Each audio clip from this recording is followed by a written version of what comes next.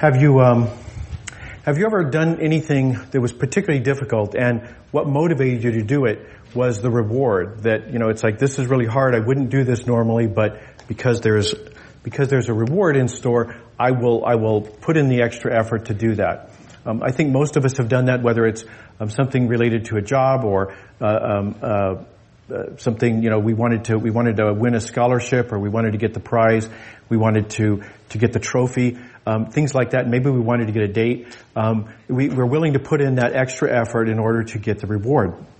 In our reading today, Jesus describes something to his disciples, something that's very hard, and he challenges them to do it. And then he says, and by the way, there's no reward. And so the reason is because in a way that we'll see, he doesn't really want them to do it. So we're going to be looking at this passage in chapter 17 of Luke's biography of Jesus. We've been following this for the last several weeks. Jesus is traveling from his hometown area in the north, in a place called Galilee. He's traveling down to the southern part of the country in Jerusalem, where he will eventually face the cross. So he's having these encounters along the way, and he's teaching different things, mostly to his disciples, but sometimes to crowds and sometimes to people who are hostile to him. So Jesus is having these conversations, and so we're picking up one that takes place in chapter 17. So we read, Jesus said to his disciples, "Things that cause people to trip and fall into sin must happen." Now that's actually kind of puzzling right there, because why must they happen? You're Jesus. Can't you do something about it? And, the story of the Bible is, yes, he can, but the short answer is he's saying sin's not going away. Sin's not going away until he returns. When he returns in glory, sin will be utterly defeated. But right now, sin is still around, and it doesn't have the power it once had because Jesus has died and risen again. Sin no longer has the power it used to have, but it's still around, and it can be something that we trip over. That's what the language he says. Things that cause people to trip and fall into sin must happen. Not because it can force them to do things, but just simply because they weren't wary. They weren't paying attention, and sin entangled them. In the letter to the Hebrews, we read the same kind of language. Let's throw off any extra baggage and get rid of the sin that trips us up and fix our eyes on Jesus. So we see this kind of language. Sin is not going away. And because sin is not going away, Jesus says that it is a bad thing he says how terrible it is for the person through whom those things happen. So there are going to be things that cause people to sin. And people often have a role in that, not just as the sinner, but they are contributing to the circumstances of it. And so Jesus says that it's terrible for them, for the person through whom those things happen. So this is something that happens all the time. I mean, we do things that cause other people to sin. Sometimes we don't even know. The president can make a decision, and halfway across the planet, something could happen that affects that person's life. But most of us don't have that kind of a situation. Most of us, we worry about the people who are close to us, the people in whose lives we play a part. And because we know that the things we do affect the people around us. I mean, if you were to ask any of us, probably, what's your story? What we'd find out is that who we are has a lot to do with who we know. Our parents or our grandparents, maybe our siblings, maybe a spouse. That there are other people who've affected us and changed the course of our life. So we know that happens. That people are affected by the people around them. So Jesus is saying, you may have an effect on the people around you, that you may cause them to fall into sin. And we know that happens. But Jesus in particular is talking about sin as something, people not just tripping up, not just any old effect, but people tripping and falling into sin. And I think in particular what he's getting at there is make them lose their faith in God, make them turn away from God. There's things we do that can either help people be encouraged to continue be engaged with God, and there's things we can do that can actually weaken their interest in being a part of the things of God. This is one of the reasons, obviously churches are a place, you can probably think of scandals that have happened in churches. Maybe a church we're a part of, maybe a church you just heard about in the news, but a big scandal happened, and that's why there is language like this in the New Testament. The church's supervisor must be without fault. So they must be faithful to their spouse, sober, modest, and honest. They must show hospitality and be skilled at teaching. So Paul, in his letter to Timothy, is saying this is what the church leaders should ideally be, because of that risk that by their behavior they may actually encourage other people to fall into sin, that they may trip and fall into sin. And if you're a language geek, I'm kind of a language geek, it may interest you to know that when you hear about a church scandal, the word scandal actually comes from the same word that Jesus is using here, a thing you trip over, a snare or some kind of a trap that has been set for you. That's a scandal. And so when you hear about a scandal someplace, that means that somebody has caused something. It's not just that they're in trouble, but that by their behavior, they may have actually influenced people around them to turn from God. So Jesus says it's a terrible thing when that happens. And he says, things that cause people to trip and fall into sin must happen, but how terrible it is for the person through whom those things happen. It would be better for them to be thrown into a lake with a large stone hung around their neck than to cause one of these little ones to trip and fall into sin. So Jesus says that the consequences are very serious. It's so hard to get our heads wrapped around Jesus talking this way. Jesus doesn't normally talk about drowning people, but I've checked the Bible. There's only a couple of places, and so it's kind of hard for us to picture that. But I think what Jesus is saying is there are things that are worse than death. That's how bad this is. You could, if you just drowned, if somebody put a millstone around your neck and tossed you into a lake, all you'd do is drown. But there's things that are worse than that. So Jesus is saying that's how terrible this is. So because it's so terrible, he says, watch yourselves. Be careful. Be careful in both directions. Be careful that other people aren't influencing you in such a way that they tempt you to sin. And be careful of what you do, because you may be having that effect on other people. So he says, watch out. And then he says, if your brother or sister sins, warn them to stop. So, I don't know how many of you have tried that. I've got some ideas how you can do that well and how you can do it poorly. But first of all, before we can even talk about how, Jesus is saying, retain moral clarity. This is the place where you can be trapped. If somebody else is sinning, you may say, well, I just went along with them. They seemed to think it was a good idea, so I did what they were doing. I did what the group did.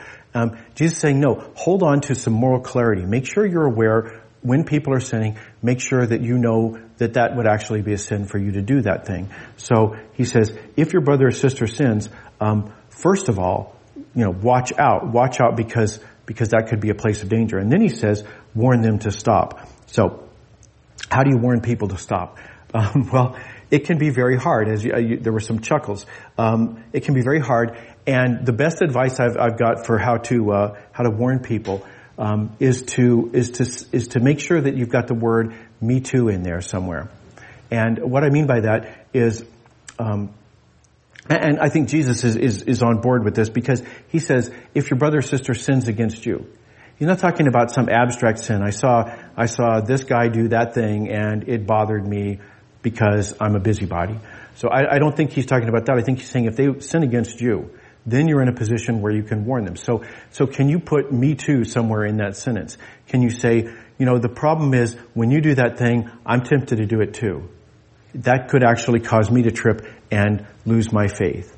So that's the reason I'm warning you about the sin, because it's a temptation for me. Or alternatively, to say, it has been, and I'm actually having some success. That these are the things that's been working for me, because I know where you're at, because I've been there, and here's what's been helping me. So those are two ways you can warn people that take some of the poison out of telling people, you're sinning. So, but Jesus says one way or the other, warn them to stop. And he then says, if they change their hearts and lives, forgive them. if they change their hearts and lives. Now, we've had this word before. I like this translation because they've used the word in older translations. It would say repent. But repent is just a word. It's a church word. Nobody knows what it means. You never talk about repenting outside of a church context. So they've used words that we actually understand, if they change their hearts and lives. But it doesn't mean after they've had a long track record of success. He says change their hearts and lives. He means turn around. Say, I've been making, a big error. I've missed my turn. I'm going to turn around. It doesn't mean arrive at your destination. It simply means to realize your mistake and take whatever minimal action is necessary to turn around. That Jesus is not saying if they become, an incredibly awesome person, they've changed their life that way. Maybe that's in store for them. Although Jesus suggests here that it may take some time, right? That, they may have relapses. They may backslide, because he says, even if someone sins against you 7 times in one day. Now, the temptation there is if somebody's sinning 7 times, remember that's the very big number. If someone is sinning that much, you may say, well, they're not really sincere. They're not changing their hearts and lives. They're just trying to get me to forgive them or something like that. So Jesus is saying, even if they're struggling, just assume that they're struggling, that this is something that is overpowering them, and so keep forgiving them. He says, if they return to you 7 times and says, I'm changing my ways, I have not yet finished changing my ways. If they say I am, then you must forgive that person.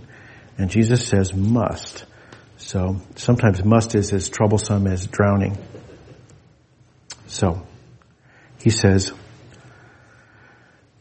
sin is not going away, and because it's not, that means that all of us have a role to serve, that all of us need to be on guard. We need to be careful about what we do, and we need to be careful about how other people influence us.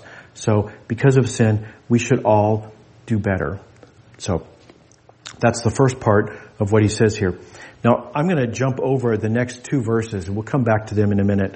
But I want to come back to it because I think that they're understood best in terms of what he says in the next verses after that, 7 through 10. So if we're asked to do something that's hard, very hard, if my brother or sister comes to me the 7th time and says, I'm changing my ways, it's very hard to say, sure, it's very easy to say, sure you are. It's very hard to mean that they really are, and to mean, yes, I forgive you. So I think the tendency we might have is to say, well, that's very hard. Is there a reward? What do I get if I do that? Why should I? Why should I do that? Is there some special reward for me? And Jesus gives this little parable. He says, would any of you say to your servant who just come in from plowing the field, from the field after plowing or tending sheep, come, sit down for dinner? Wouldn't you say instead, fix my dinner, put in the clothes of a table servant and wait on me while I eat and drink? After that, you can eat and drink. He says, you won't thank the servant because the servant did what you asked, will you? He's not saying, you won't say thank you when they hand you the dish or something. He's saying, will you feel like they have done something above and beyond? Have they done anything special? No, they're just doing their job. Now, I should probably point out here, because some people, different translations, instead of servant, they'll use the word slave. And the difference between them is too fine for us to appreciate 2,000 years later, that servants and slaves were pretty much interchangeable terms in those days. So people say, is Jesus condoning slavery here? Is he saying you should just exploit your workers?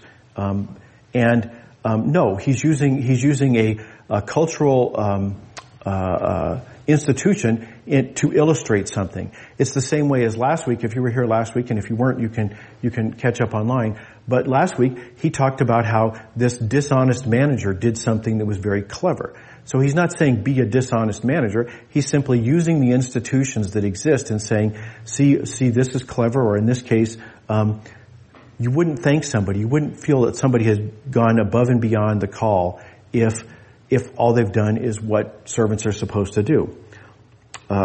Last week I saw this parody article in the Babylon Bee. It says, cafe with self-order kiosks and self-serve coffee asks if you want to leave a tip. And it's that kind of idea, the thought, well, why would I do that, right? This is the same idea. Jesus is saying, if you went in and you punched all the buttons and then you ran your card and then you went over and got the coffee out of the machine, why should I give anybody a tip, right? Jesus is saying the same thing. What have you done special? What's the big deal? What have you done that you weren't supposed to do? And the idea here is that that's what God expects from us. The standard that God expects is that we would be forgiving people and that we would not sin.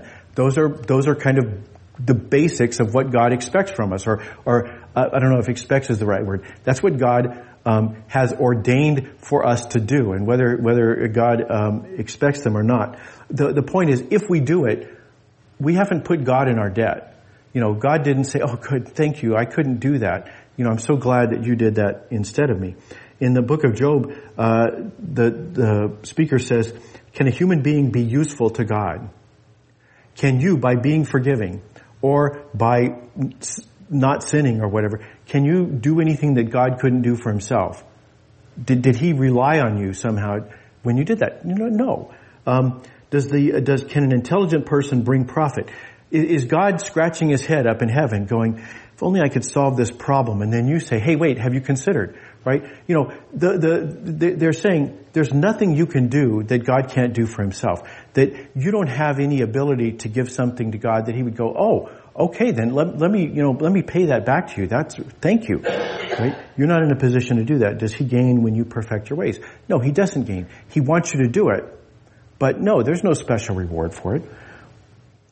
In one of my favorite books, and if you haven't read it, I really encourage you to. It's a book called Mere Christianity by C.S. Lewis, and he has this example. He says, when we talk of a man doing anything for God or giving anything to God, it is like a small child going to his father and saying, Daddy, give me 6 pence to buy you a birthday present. Of course, the father does, and he is very pleased with the child's present. It's all very nice and proper, but only an idiot would think that the father is 6 pence to the good on the transaction. That we're not giving God anything that he doesn't already have. We're not supplying anything, although he can be pleased by what we do. So Jesus says, verse 10, he says, in the same way, when you've done everything that's required of you, you should say, we servants deserve no special praise. We've only done our duty. So, Jesus says, no, there's not a reward like you're thinking about. If you want a reward, surpass perfect. If you can somehow go beyond perfection, then we can talk about a reward. But in the meantime, no, you're not even going to do that. But you're not even going to make it perfect. But you certainly don't get a reward, even if you did get to perfect. Now, does that mean that there's no reward? Well, not in the sense of a bribe to persuade you to do something. There's not that kind of reward. But the New Testament is full of promises of reward. Just in the very next chapter, Luke is going to record Jesus saying, I assure you, anyone who's left house, husband, wife, brothers, sisters, parents, or children because of God's kingdom will receive many times more in this age and eternal life in the coming age. Jesus says, if the circumstances of your life, if because following Jesus causes you to lose any of those things, you'll be repaid many times more in this age. He's not talking about pie in the sky by and by. He's saying in this age you'll be rewarded, and eternal life in the age to come. So there are rewards, and since I've already quoted C.S. Lewis once you get started, it's hard to stop. So here's something he wrote in The Weight of Glory. He says, indeed, if we consider the unblushing promises of reward and the staggering nature of the rewards promised in the Gospels, it would seem that our Lord finds our desires not too strong, but too weak. We are half-hearted creatures fooling about with drink and sex and ambition when infinite joy is offered us. Like an ignorant child who wants to go on making mud pies in a slum because he cannot imagine what is meant by the offer of a holiday at the sea. We are far too easily pleased. The reward for not sinning is not sinning. So yes, there is a reward. Your reward is you no longer sin. You no longer are mastered by that. You no longer have to come in and apologize to people because of that particular sin.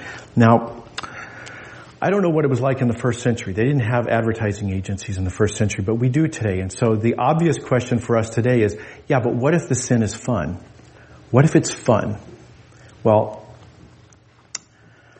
the question there is fun for whom? Right? Because there can be things I do that are fun for me, but that cause you to trip. That cause you to trip and turn away from sin. And Jesus has already talked about that. But there's also the possibility, when I say, I can cause somebody else to trip and fall into sin, maybe that person is me. Because sometimes that happens, right? The first hit is free, but after that it can become a tyrant. There's one of my favorite, parts of The Simpsons, one of my favorite lines from The Simpsons is Homer Simpson is drinking, gin from a mayonnaise jar half full of mayonnaise, and he's shaking it up and drinking it. And Marge says, don't you know that that's bad for you? And he says, that's a problem for future Homer. And then he says, man, I don't envy that guy. So sometimes the reward for not sinning is not sinning. You could be the person who you're tripping up and leading into sin. So that's Jesus' answer to the question, do you get a reward? If you do this hard thing, if you forgive your brother or sister, if you guard your own behavior so that you're not causing other people to trip and fall into sin, if you do all those things, do you get a reward? Yes, you do get a reward. You get the reward of not doing it. But no, you don't get you don't get a tip like a coffee machine should get a tip. So, with that understanding, now I think we can look at verses 5 and 6 and understand what's going on there. The apostles say to the Lord, well, if there's no reward, then I'm just going to have to trust you a whole lot more than I do now. Because right now, not so sure I want to go along with this. So the apostles said to the Lord, increase our faith. And the Lord says, if you had faith the size of a mustard seed, you could say to this mulberry tree, be uprooted and planted in the sea, and it would obey you. Jesus is saying, the smallest amount of faith that there could be, proverbially, the mustard seed was the smallest seed, that if you had even that little bit of faith, that's enough. Because ultimately, faith is not something you have. It's not like a muscle you exercise. I mean, you hear that analogy and there's some places where it maps on correctly, but it's not something you have. What it is, faith is the place where God operates through you. So it really doesn't matter whether it's big or small in the sense of, is there anything God can't do if you have faith?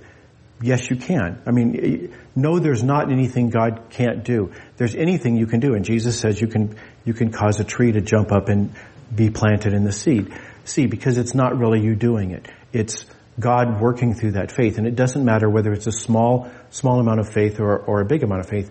And it doesn't mean faith can't grow, but it means that it doesn't matter how big it is. You sometimes hear stories about someone who's a brand new Christian. They've only been, a Christian for 3 days, and something astounding happens, that God works in them in a way that's astounding. So it's not a question of, I've spent my life, and I've been able to see God at work in my life all this time. Sometimes it's like, no, I just became a Christian and God is still operating in me and through me. So Jesus says, it's not the amount of faith you have that matters. It's the fact that you have it or don't have it. You're either predisposed to think of God as being trustworthy and someone you can turn to, or you're not. And then the only question after that is, what's he going to do? So it's not a question of whether you can do it. It's a question of whether you've got a space for God to do it. So faith is the place where God does his miracles. God does his miracles. It's not you doing miracles. It's God doing his miracles through your faith. And I heard this somewhere. I couldn't track down this quote. It's better to have a small faith in a big God than a big faith in a small God. So Jesus is saying that idea here, that it doesn't matter how much faith you've got because you have a big God. So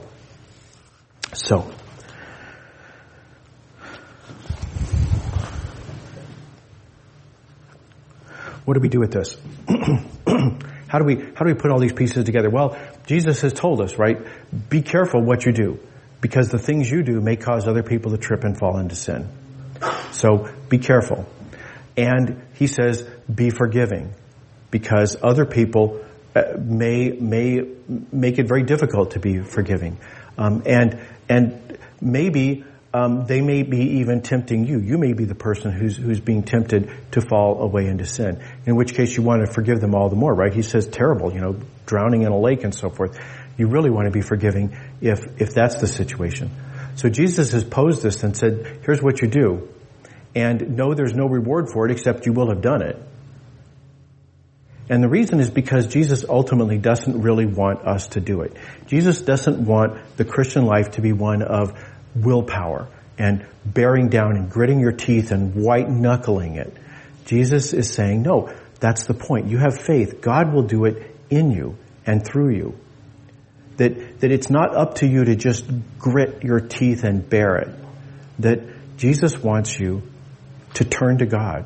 When you are acting in a way that might trip other people up, turn to God and ask for help.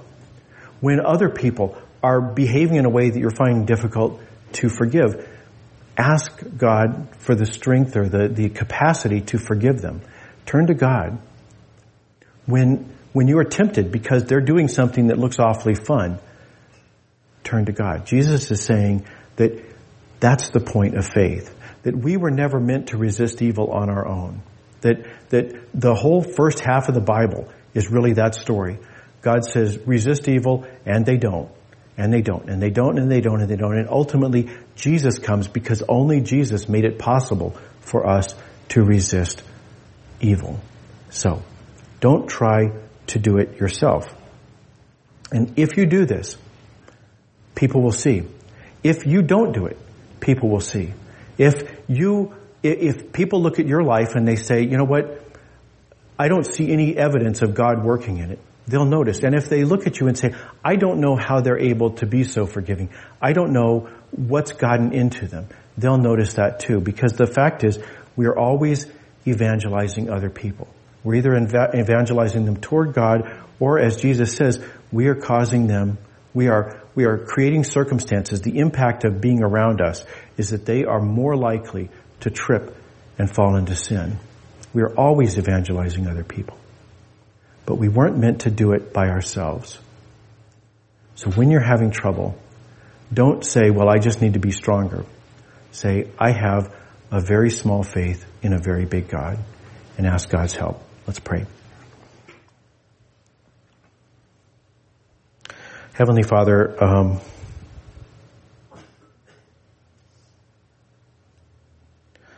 we don't know. This is the mystery that confronts us. Why Jesus defeated sin but did not remove it.